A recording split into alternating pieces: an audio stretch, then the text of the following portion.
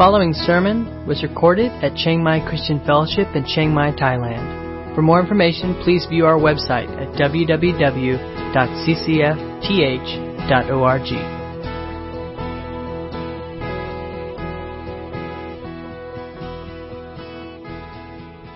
And when I see the blood, I will pass over you, and no plague will befall you to destroy you when I strike the land of Egypt.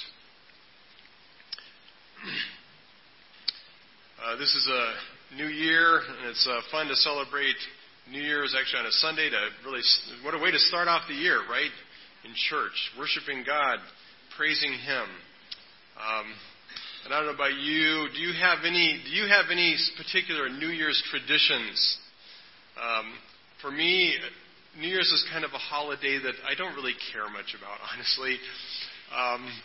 I'm usually about 3 months behind. I'm still trying to catch up with Thanksgiving, and New Year's comes. But maybe you have traditions. Maybe kind of the tradition is to make New Year's resolutions. Has anybody written any New Year's resolutions? I'm going to help you with that this morning. All right, and as we look through this, and maybe you're like me. Maybe nobody raised their hand. Maybe nobody writes New Year's resolutions. Why is that? Could it be that you tried it once, and a month later you couldn't even remember what you wrote? Anybody been there, right? Or you remembered, but it was such a miserable failure, you've just given up, and you've decided, I'm not making goals because it just never happens. I'm just as fat this year as I was last year. In fact, I'm fatter. So, not going there, right? I'm not going to go there. Well,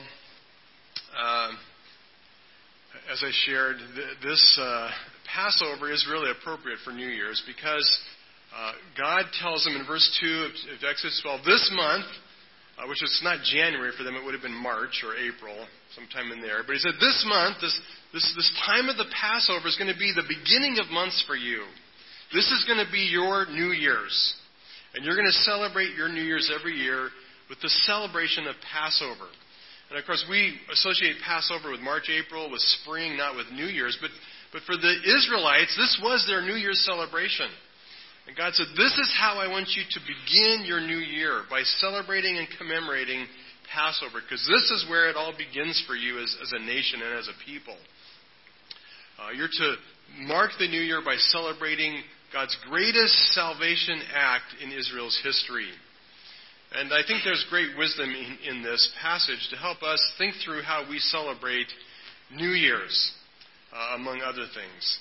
So let's look at this. Let's unpack this. And if you've been following us with Exodus, we took a little bit of a break for Christmas, but if you've been on the journey with us, we've been looking at Exodus for 11 chapters, several weeks, actually a couple months, leading up to the Exodus, right?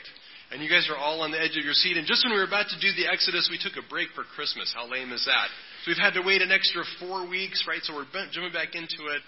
And if you're excited for the Exodus, we're almost there. And everything in the book of Exodus has been building up to this great event when God would deliver His people out of bondage and slavery in Egypt. We got to chapter 11, and right before Christmas break, we looked at chapter 11, where we are ready for God to bring His final act of judgment to finally spring free the Israelites. And instead of doing that, He takes a whole chapter to explain yet once again for the 10th time what He's going to do. You're like, ooh, we're so close. Okay, so we got that out of the way. God told us, okay, this is the plan. Pharaoh's not going to listen to you. He's stubborn, but I'm going to work one more great sign and wonder. I'm going to kill the firstborn, and then He's going to let you go. And in the meantime, you're to go to your neighbors, your Egyptian neighbors, and get from them their gold and their silver and clothing and wealth. Right, so we got that out of the way. In chapter 12, we are ready now for the Exodus, right? Everybody ready? Say, 1, 2, 3, go. 1, 2, 3, go. Let's go. Let's get out of Egypt, right? Well, instead of an Exodus, we get instructions on what to fix for supper, right? That's what chapter 12 is about. This was the first half of it, right? We're not doing the Exodus yet. We're going to have instructions on dinner, and very lengthy instructions at that.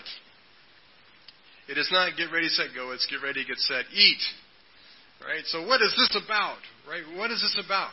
And this meal specifically is about, it's Passover, and it appears and it looks like it's kind of a celebration, like the deliverance finally came, and so we're going to celebrate it with a meal, which we do. We celebrate our holidays with food. I love that.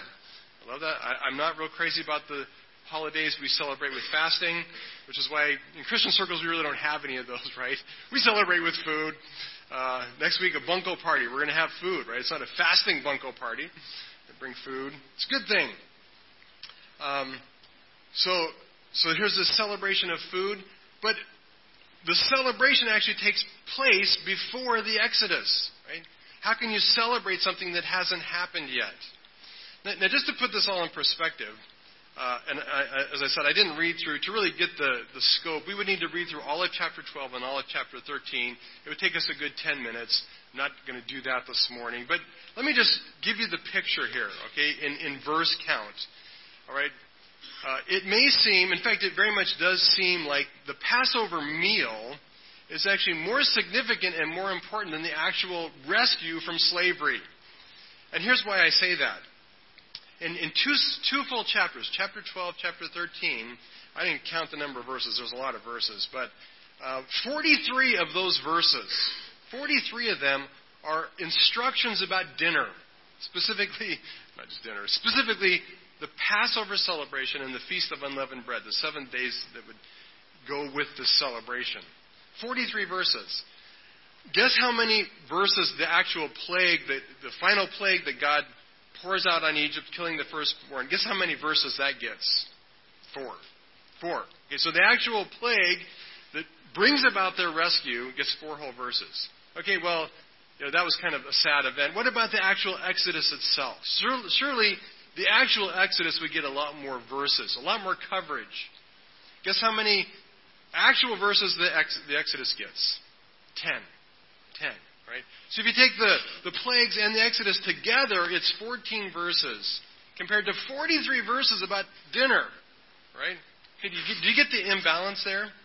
And if you're reading through Exodus and you're kind of studying through this, you're struck by this. Right?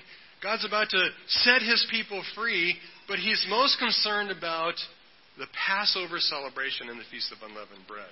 What in the world is this about? Why is it that this meal, this celebration, this what will become for them a holiday, is so important that even before the Exodus, even before He rescues them, there's this attention to this feast. What is it about? Well, if you're like me, holidays for us tend to be a way to remember historical events. All right, so many countries have their Independence Day. I hesitate, and I won't mention United States Independence Day on July 4th because it makes our friends from the UK feel bad. So I won't go there. But let's take a more neutral holiday like Memorial Day. Most countries celebrate a Memorial Day, and it's a way to look back at our soldiers, our people in the military services who have served our country, and many of them who have died serving, fighting for freedoms, fighting for our countries. So we set aside a holiday to remember, to look back at what those people have done. And that's how we think about holidays. And so when we think about Passover as a holiday that the Israelites celebrated, we tend to think of it in those terms. It's something they did, a holiday they did to look back at a historical event that they want to remember or commemorate. But when we look at what's actually going on in Exodus chapter 12, we see that Passover was much more than that.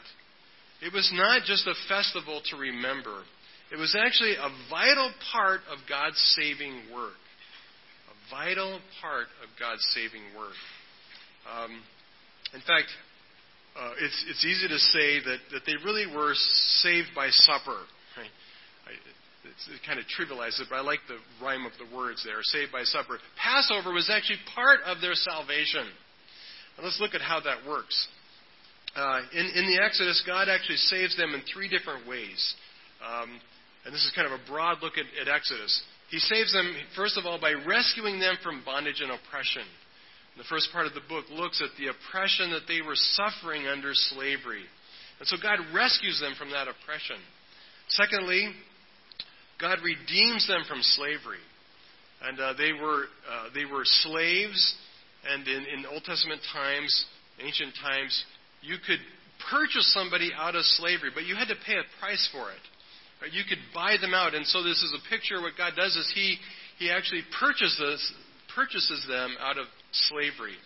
And thirdly, He saves them from death and judgment. Well, how does He do that?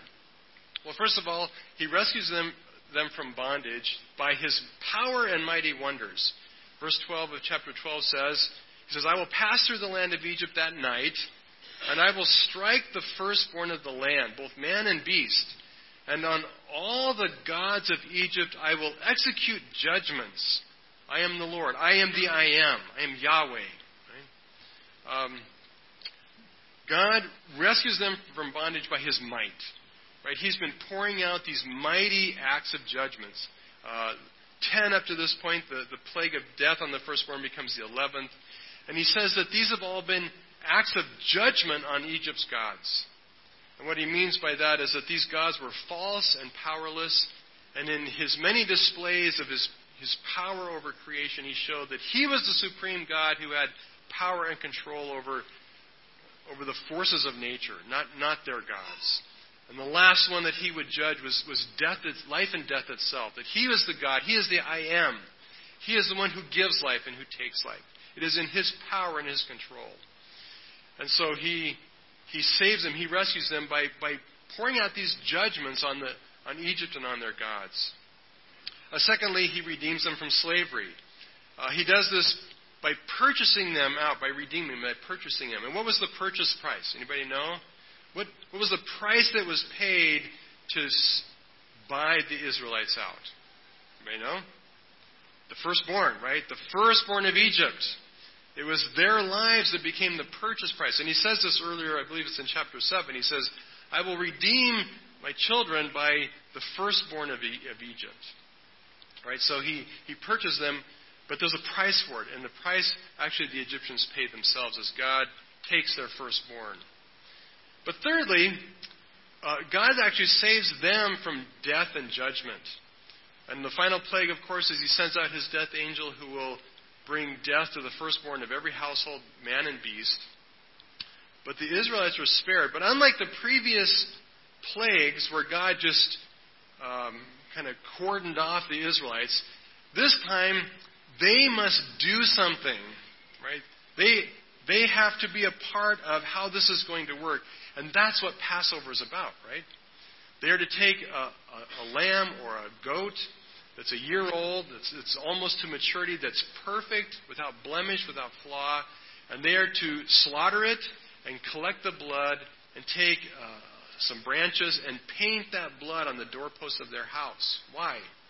Because when the death angel comes, he will see that blood and the death angel will pass over that house. And they will be spared the death and judgment that's being poured out on Egypt. So, it's important to sort this out, right? God is saving them absolutely by His own power and might and strength. But in this last, final work of salvation, they have a part in it. Right? They are to participate in what God is doing. They have a part to play in what God is going to do to rescue them. Now, that part is simply participating in this meal, the sacrifice of the animal, the painting of the blood, and as we see later, the actual participation in the meal itself is their piece to ward off God's judgment, God's wrath, the death, right, that He is sending. So what exactly is this? How is it that this meal saves them? Well, it really is an exercise for them of faith. Right? It is putting faith into action. The meal must come before the Exodus, before God's final deliverance, not because it was a celebration, but because it really was a means of their deliverance. And the means was not their own power or strength, but their faith. And this is kind of where we can tread on dangerous ground. Okay, it would be really easy to look at this and to say that the Israelites somehow contributed something to God's saving work by their sacrifice. Right? But it wasn't that they did anything. There was nothing in the blood itself that set them free. In other words, Pharaoh didn't look out his porch and look out across the Israelites' houses and go, oh my goodness, they painted blood on their doors. I need to let them go. Right? That's not how it worked. It was not the blood that caused Pharaoh to let them go. It wasn't the painting of the blood that caused their salvation. God did it. Right? Ultimately, God did it by killing Pharaoh's son. And he finally relented. He finally surrendered and said, God, have your way. But the Israelites had a part in their sacrifice, in their meal, in their Passover meal. And what's interesting, all the way down in, I think, verse 21, it says that Moses actually explains this to the Israelite elders. So first God communicates this, and that's the part I read. God tells Moses and Aaron what's going to happen, and then Moses turns around and he goes and he meets with the elders and he explains to them and repeats the same exact instructions, what they're supposed to do. What's interesting about this is that this is the first time since the beginning of the plagues that Moses, at least is recorded in Scripture, that Moses has talked with the leaders. And you remember when Moses first went in to meet Pharaoh and he threw down the rod and the rod became a snake, and his rod, of course the magicians of Pharaoh copied it, and then Moses' rod eats their snakes, right? And how does Pharaoh respond to that? Well, he responds not by relenting, but by actually increasing their labor. And he actually makes things much worse for the Israelites. And so the elders meet with Moses and they say, Moses, what are you doing to us? Right, you're not helping us. You're not delivering us. You've actually made things worse. Please go away. Okay, we don't hear anything from the elders or from the Israelites through all the plagues. Right, we don't know what's going on with them. And then we get to chapter 12. It's the final plague. And now Moses goes and he gives these instructions to the Israelites and to the elders. And here's the thing. Back at step 1, did they trust Moses or believe God would rescue them? No, right? They were going, this is not working. We don't believe you, Moses. We don't believe that God sent you to save us. That was their exact words, right? We don't believe you're working here. So what's happened over the 10 plagues? Have they changed their heart? Have they come to start to trust that God has the power and the will to save them? Well, there's only one way to find out. And God gives them a test, a way to practice faith. Do you believe me now? Do you see now what I am doing? Are you willing to trust and follow me? And you see, that's what the meal is all about. God did not need, and in fact, up to this point, God had spared them without any means, right? He didn't need blood painted on a door. He didn't need a sacrifice to divert the plagues away from them. And in this plague, God didn't need the blood of the lamb as a sign, right? God knew who the Israelites were. He wasn't going to get confused. God knew. But the Israelites didn't know, right? They didn't know where their faith was. And so God gave this meal as a measure, as a test, as a way of exercising their faith. And this is how it would work. If you believed the death angel was really coming, if you believed the firstborn was really going to die, in every household in Egypt, and God told you, the only way you will be spared is if you kill a lamb and you paint its blood on your door. If you believe that's true, what are you going to do? You're going to take a picnic outside that night, go watch the full moon, beautiful full moon, right? No. If you believe it's true, you are going to respond with an act of faith. You're going to do what God says. I don't want to lose the firstborn in my house. I'm going to do exactly what God said. Not as a works to attain salvation, but as an act of faith to say, yes, God said this is what's going to happen, and I am going to act accordingly. It's a great picture of what faith is. It's a great picture of what faith is. Faith is much more than simple mental assent. Okay, that's a fancy word, a fancy way of saying faith is more than just believing in an idea or a concept. Faith is more than accepting that something is true. Right? An illustration of that. How many of you accept as a truth that airplanes fly? Most of the time. Right? We do that. We accept that's true. Is that faith? Well, it's actually not faith, not saving faith as it is described in Scripture. Right? It's just a belief about a general truth.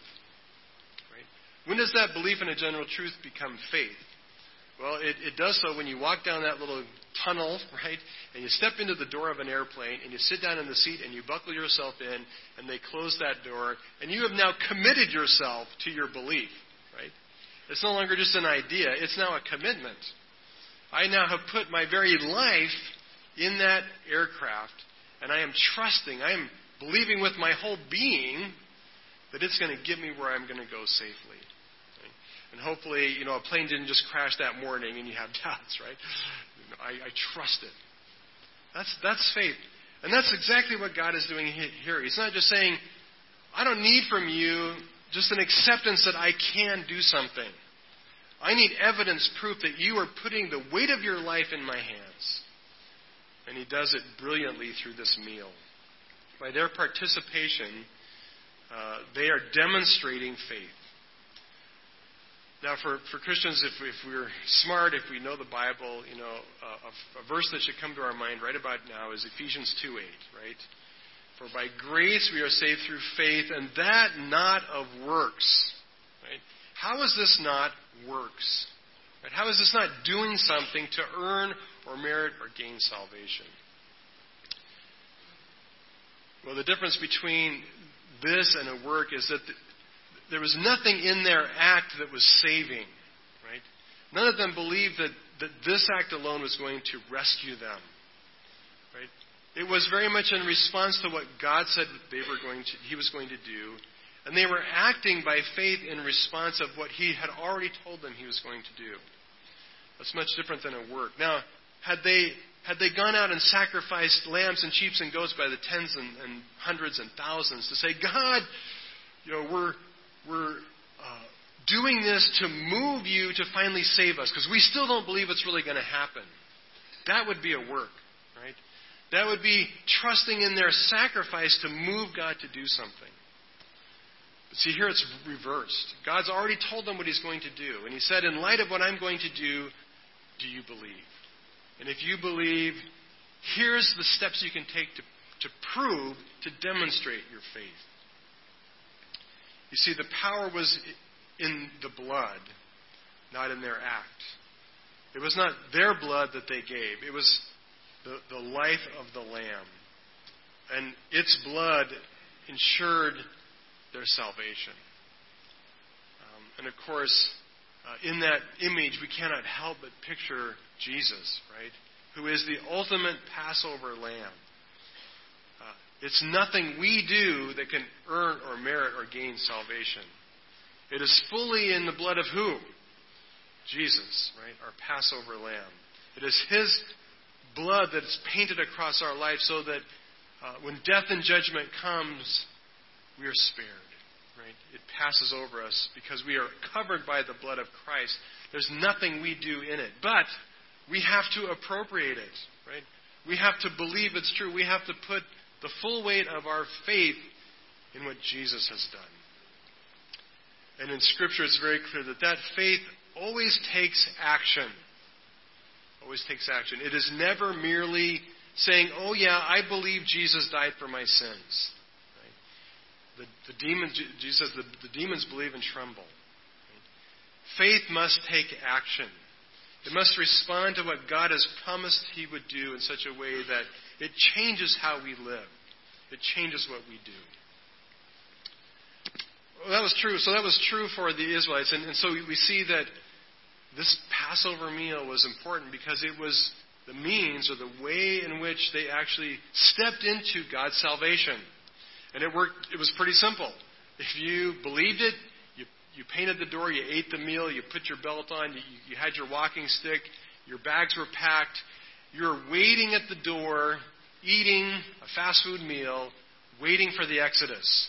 Right? You were putting faith in action. If you didn't believe it was true, you stayed home that night, you rented a movie on Netflix, you didn't pack your bags, you didn't kill the animal, you didn't go with the whole painting the blood thing, and judgment fell on your house. Judgment fell on your house. And you were lost. Well, that was true for that generation, but what about subsequent generations? What did this Passover meal mean for them?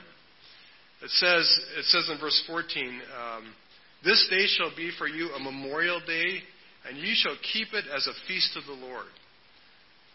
Throughout your generations, as a statute forever, you shall keep it as a feast. Right? So the Passover feast and the Feast of Unleavened Bread that went with it was to be a yearly annual event for Israel, generation after generation after generation, forever. Right? What was its benefit for them? Was it just a holiday? Was it just kind of like we celebrate Christmas or the 4th of July or Memorial Day, a way to look back at some historical event and go, wow, that was really nice that God did that for those people back then? Or was it more? Well, I believe it was more. And here's why. Verse 15 says this, 7 days you shall eat of unleavened bread. All right, so he's kind of expanding now from just Passover, and he's elaborating that this is actually going to be a feast that's going to go on for 7 days. It begins with Passover on the first day, but for 7 more days, you're going to remove from your diet, from your house, from your cities, from your land, every speck of yeast. Right? And of course, yeast was used to make bread, make it rise. And he said, you're going to eat unleavened bread for 7 straight days. Right? And not only that, but you're going to go through your houses and you will remove leaven or yeast out of your house. For if anyone eats even a speck of it, from the first day until the 7th day, what will happen? You know what will happen? Into verse 17. That person shall be cut off from Israel. Right? This is serious stuff, okay? You don't want to order wrong during unleavened bread, right? Oh, I forgot. I ordered a hamburger with the bun. Do you want to do that, right? Absolutely only unleavened bread. And the price was what? Being cut off from Israel. What did that mean? Well, to be cut off simply meant to be cut out of the assembly, to be no longer part of the covenant community of Israel. In New Testament terms, it means to lose your salvation. It means you are no longer guaranteed the life and blessing and salvation of the people of Israel. You are lost. Right? Salvation is no longer available to you. Now, it doesn't mean, and there's kind of some misunderstanding in this, it doesn't mean that the people were supposed to go around and find out the guilty parties and somehow kick them out of the community. It means simply that this is the reality. You have excommunicated yourself. You have cut yourself off from participation as God's people. You are lost. Right? You are now under God's judgment, not under His blessing. So what does that mean? Well, it means that just like the first participants of Passover, this meal was for them an exercise of faith. Right? If you believed and feared God's word, that your very salvation depended on how you observed this festival, this feast, right? Then you were very careful, and you went through your house and you scrubbed and you made sure there was no yeast anywhere in your house.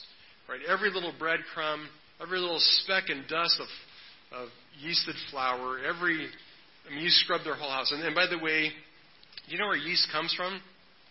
Magically, it floats through the air. So even this minute, there are yeast particles, right?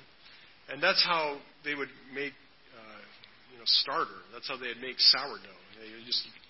It's awesome. You just lay stuff out till germs start growing on it that come in the air, and poof, you've got leavening, right? So for them to remove it from their house, what would they have to do? They would have to scrub their house from top to bottom. Walls, ceiling, floors. They'd have to pull out every cupboard, every pantry, scrub every crack to get every trace of dust and particle of... So there was no chance of yeast being in their house, right? Well, who would do this? Well, people who took God's word seriously. People who did not want to be cut off from Israel.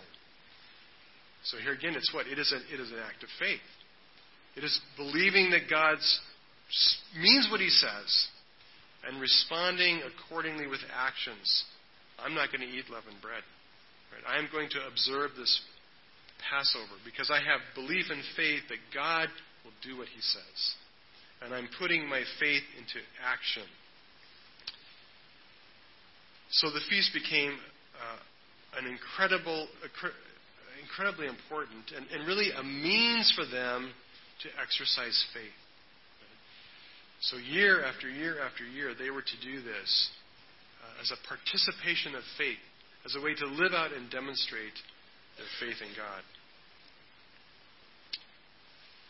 So what does this have to do with New Year's? And what does this really have to do with us? Well, let me apply it in just a couple ways here. Not only was this an incredibly important act of living out and practicing their daily faith, but he makes it clear that it's to be their New Year's celebration. It's to be the way they begin their year. This is to be the first of their months, it says. It shall be the first month of the year for you. Now, interestingly, does anybody know what day they actually celebrated Passover? It was not actually on the first day of the month. It was on what day? Anybody know? I read it. Right, the 14th. Just what you were going to say, I know, right? 14th day. So, how is it you can celebrate New Year's on the 14th day of the first month? It seems kind of odd, doesn't it? Why would you do that? Well, the answer is pretty easy. They followed a lunar calendar, and the first of the month began with the new moon, which was kind of the no moon. That's when it's dark, right? No moon. 14th day is what in the lunar cycle? Well, it's the full moon, right? Full moon. So they were to celebrate it on the full moon. So for them, the number one was not as important as being the first full moon of the year. And the bigger question is, why was this supposed to be the celebration of the new year? Right? Why was this such a big deal? He says in verse 17, "You shall observe the feast of unleavened bread. On this very day I brought your hosts out of the land of Egypt. Therefore you shall observe this day throughout your generations as a statute forever. In the first month, from the 14th day of the month at evening, you shall eat unleavened bread until the 21st day of the month at evening." So here's the question. Why, 10 years later, 100 years later, 500 years later, 1,000 years later, was it such a big deal to be remembering what God did way back in ancient history in Egypt? Is that really the best way to celebrate New Year's? Right? And when we think about how we celebrate New Year's, as I said, kind of our Western tradition is to look to the future, to set goals, to have resolutions, to plan for the future. But God says, no, I don't want you to do that. I don't want you to celebrate New Year's by looking forward. I don't want you setting goals. I don't want you making resolutions. I want you to look back, way back into your ancient history, to my great saving act in Egypt. This is an important question for us as well. It'd be easy for the Israelites to say, why in the world do we need to keep coming back to this saving event that happened hundreds and thousands of years ago? What about today? I want God to help me with my goals now, right? It was cool that God helped them way back then, but things have changed. We're not in Egypt anymore. We have our own land. We have our own nation. We're our own people. We have our own king. Why do we keep needing to look back at something God did 2,000 years ago? Maybe we feel the same way. Why do I keep needing to coming back to something God's already accomplished? Why do I need to keep looking back to Christ and His work on the cross? Right? Is that necessary? After all, I got saved, right? And it's a thing that's happened in the past, and I want to move on with my life now. Is it necessary for us to keep coming back to the cross over and over? And if you've been here long, you know that I talk about the cross a lot, right? Is that true? Like every Sunday, I talk about the cross. And people may think, well, why do you keep coming back to the cross? I got saved. I've been there. I did that. Let's move on, right? Well, I think Exodus 12 would say to us, we can never get too far away from our salvation. And here's why. And here's some of the flaw in our thinking and why I think we have some misunderstanding of this. And the flaw it's the flaw of Pilgrim's Progress. How many of you have read Pilgrim's Progress? If you haven't, you really should. It's a great book. And I'm not criticizing the book. It's a great analogy, great picture of our salvation. But there is a flaw in the book. And this is how it works. Pilgrim is this guy on a journey, and it's really a picture of his spiritual journey. And he's starts off the journey under this huge weight and burden of sin that's just crushing him, correct? And he's struggling, and he can't go, and he's about to give up in despair, and he finally comes to the cross, and he discovers at the cross that because of what Jesus did on the cross, that burden of sin can be lifted off of him, And he can be free from its guilt and shame and crushing weight. And so he puts his faith in Jesus, and at the cross that burden of sin is lifted off. And all of a sudden he's a new man. He's walking with light steps, and it's easy for him. And what happens then? Well, he leaves the cross and continues on his journey with the cross in his rearview mirror. And he goes through much more of his life and much more of his spiritual journey, and the cross becomes a thing in the far distant past. And you see, that's a flaw in the book. Okay? And that's the problem with allegories. You can't apply them like always to their greatest truthfulness. And it creates in our minds this idea that what this Christian journey is like. You come to the cross, and it's a starting point. It's an entry point. It's a door.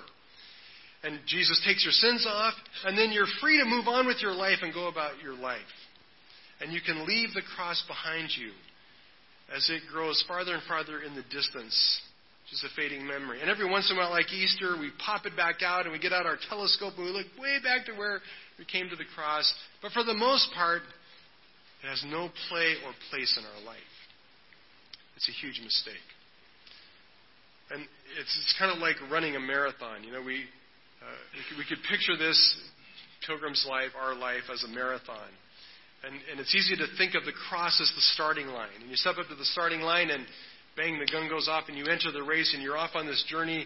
But as you leave the starting line, you leave the cross behind. But anybody who's run a marathon or run a long race knows that it doesn't work that way. The starting point actually isn't the starting line. Right? If you're going to finish a marathon, as Ryan can probably tell us well, you got to train a lot before you get to the starting line. Right? And that you got to put in miles and miles and miles training, or you will never get to the finish line. And when you step up to the starting line, you go forward, and that training goes with you, doesn't it? It is that training. It's what you've done in the past that gives you strength and endurance to go step by step by step to the end of the race. And you see, that's much more what the cross is about. The cross is a strength and a power to endure the whole race. Well, instead of us training, Jesus did the training for us. And he gives to us his strength, his power that he accomplished on the cross. But we take it with us every step. It is the very basis for our life. And I believe that's why God wanted this to be their New Year's tradition. He says year after year after year, you need to come back to this reminder of what your life is. Your life is one of my saving work continually being poured out in your life.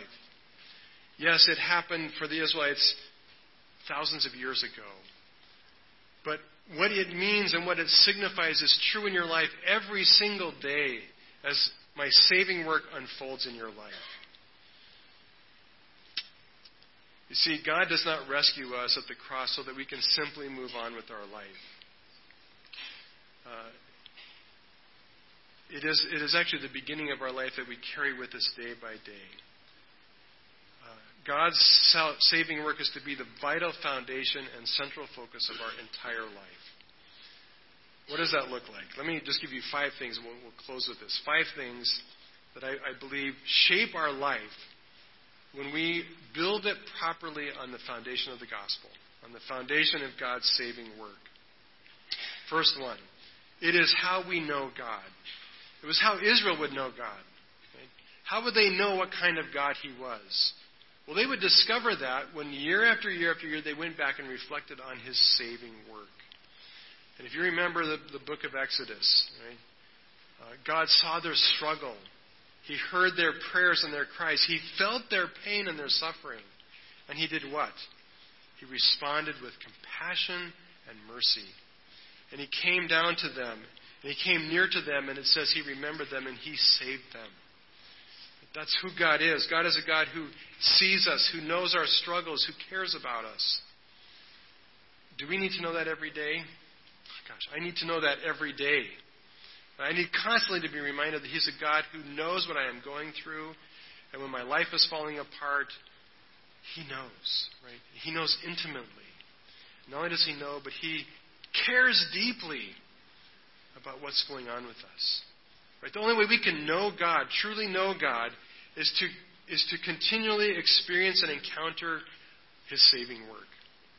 Right? To come to understand at deeper and deeper levels what He's done to save us. That's why Romans 5:8 says, but God demonstrates, He shows His great love for us, and that while we were yet sinners, Christ died for us. Right? We need that reminder daily to understand who God is. Hebrews 2:9 puts it this way, but we see Him who for a little while was made lower than the angels, namely Jesus, crowned with glory and honor because of the suffering of His death, so that by the grace of God He might taste death for everyone. Right? He's our Passover lamb. He tasted death so that we don't have to. We will know who God is. We will know His nature and His being, His character, His heart, only as we reflect on His salvation continually. Secondly, it's really what defines our relationship with Him.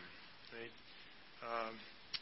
Ephesians 1:4-6 put it this way, in love, God predestined us for adoption in Himself as sons through Jesus Christ.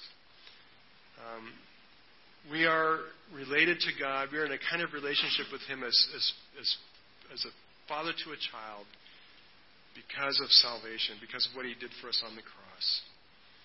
Thirdly, it's how we shape our identity. Who are we? Well, too often who we are is trying to be what the world tells us we need to be successful, to be good looking. Thankfully, I'm just naturally all of those things, right? So I don't have to worry about that. What are you laughing at? Yeah, I'm none of those things, right? We're pressured to be what the world says we need to be. But what's our true identity? Well, here's our true identity. Again, Ephesians chapter 2. Here's your identity. You were dead in your trespasses and sins in which you once walked, following the course of this world. You were by nature children of wrath, like the rest of mankind, sons of disobedience. That's an identity. You were lost. You were a sinner. You were controlled by the ways of this world. You were doomed to death and destruction, a child of wrath. But God, being rich in mercy, because of His great love with which He loved us, even when we were dead in our trespasses, He made us alive together with Christ. By grace you have been saved. And raised up with Him and seated with Him in the heavenly places in Christ Jesus. Who are you? You are a child of God seated at the very throne in heaven. Right? So somebody tells you you're stupid, just say, hey, I might be stupid, but I'm governing the universe. What do you got? Right? I'm sitting with Jesus, ruling in the heavens. Right? Stupid or not. That's our identity. That's who you are. Right? Why do we try so hard to be somebody? You can't be more than that. Right? You cannot be more than that.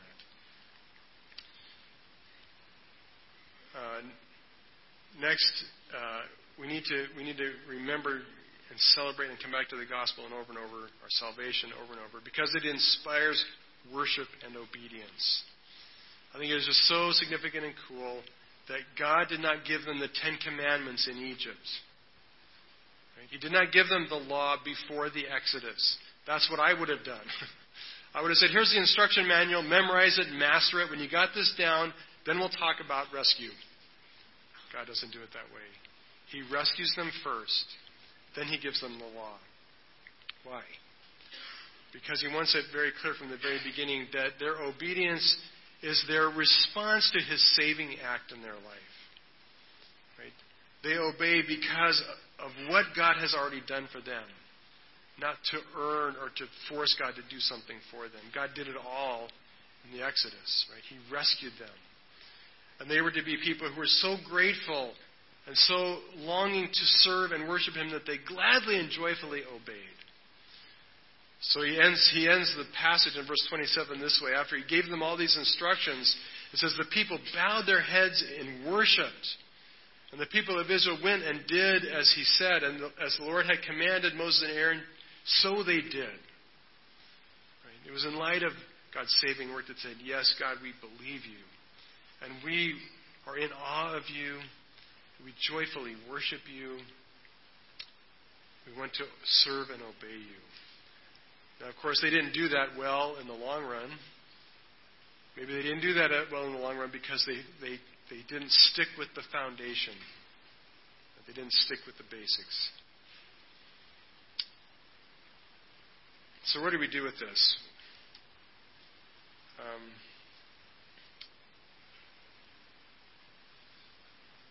Should we set goals for New Year's? I think goals are good. I don't know if you need to set them at New Year's, but I think it's important to have goals. Jonathan Edwards wrote his resolutions. If you've never read them, you should read them. They're amazing. I think it's good to resolve things, to commit to things. But if you're like me, oftentimes those commitments fail. Those goals fall short. Our desire to see what we want to be never comes to fruition. Do you ever feel that way? God, I want to be more spiritual. God, I want to serve you better. God, I want to have more faith. God, I want to be skinnier and better looking. Just throw that on top, right? But it just doesn't seem to work for me. Well, could it be that the problem is not our goals or in setting goals? Maybe the problem is some of the goals, but maybe the problem is that our foundation is inadequate. That we're trying to build up our life, but we haven't built down the foundation first. And I think that's what Passover was about for the Israelites. God was saying, at the new year, you need to go back and check the foundation. And the foundation is my saving work in your life. That's what you build on. If you try to build on anything else, it's going to fall. If that foundation is not firm and solid and secure, it's going to fail. Because that really is the vital foundation, the central core of our life. And it should be the focus of all that we do. Out of that will come goals that God will fulfill. Because it will be goals that are driven by His heart and His core values and His love and His power. It changes the way we live life. And it changes what our life is about. Like running a marathon, it's not about the start. It's about enduring to the end. And the only way to endure is through the work of Christ, right? Through His saving work. Passover was about commemorating that. And of course, we do that many ways. One of those is through celebrating the Lord's Supper, right? It's interesting that Jesus commenced the Lord's Supper, commissioned it before He died. Right? And it is a meal. It is bread. Thankfully, we can have leavened bread, but it's a meal that commemorates. Right? We need to build traditions in our families and in our personal lives and in our communities where we remember well what Jesus has done for us.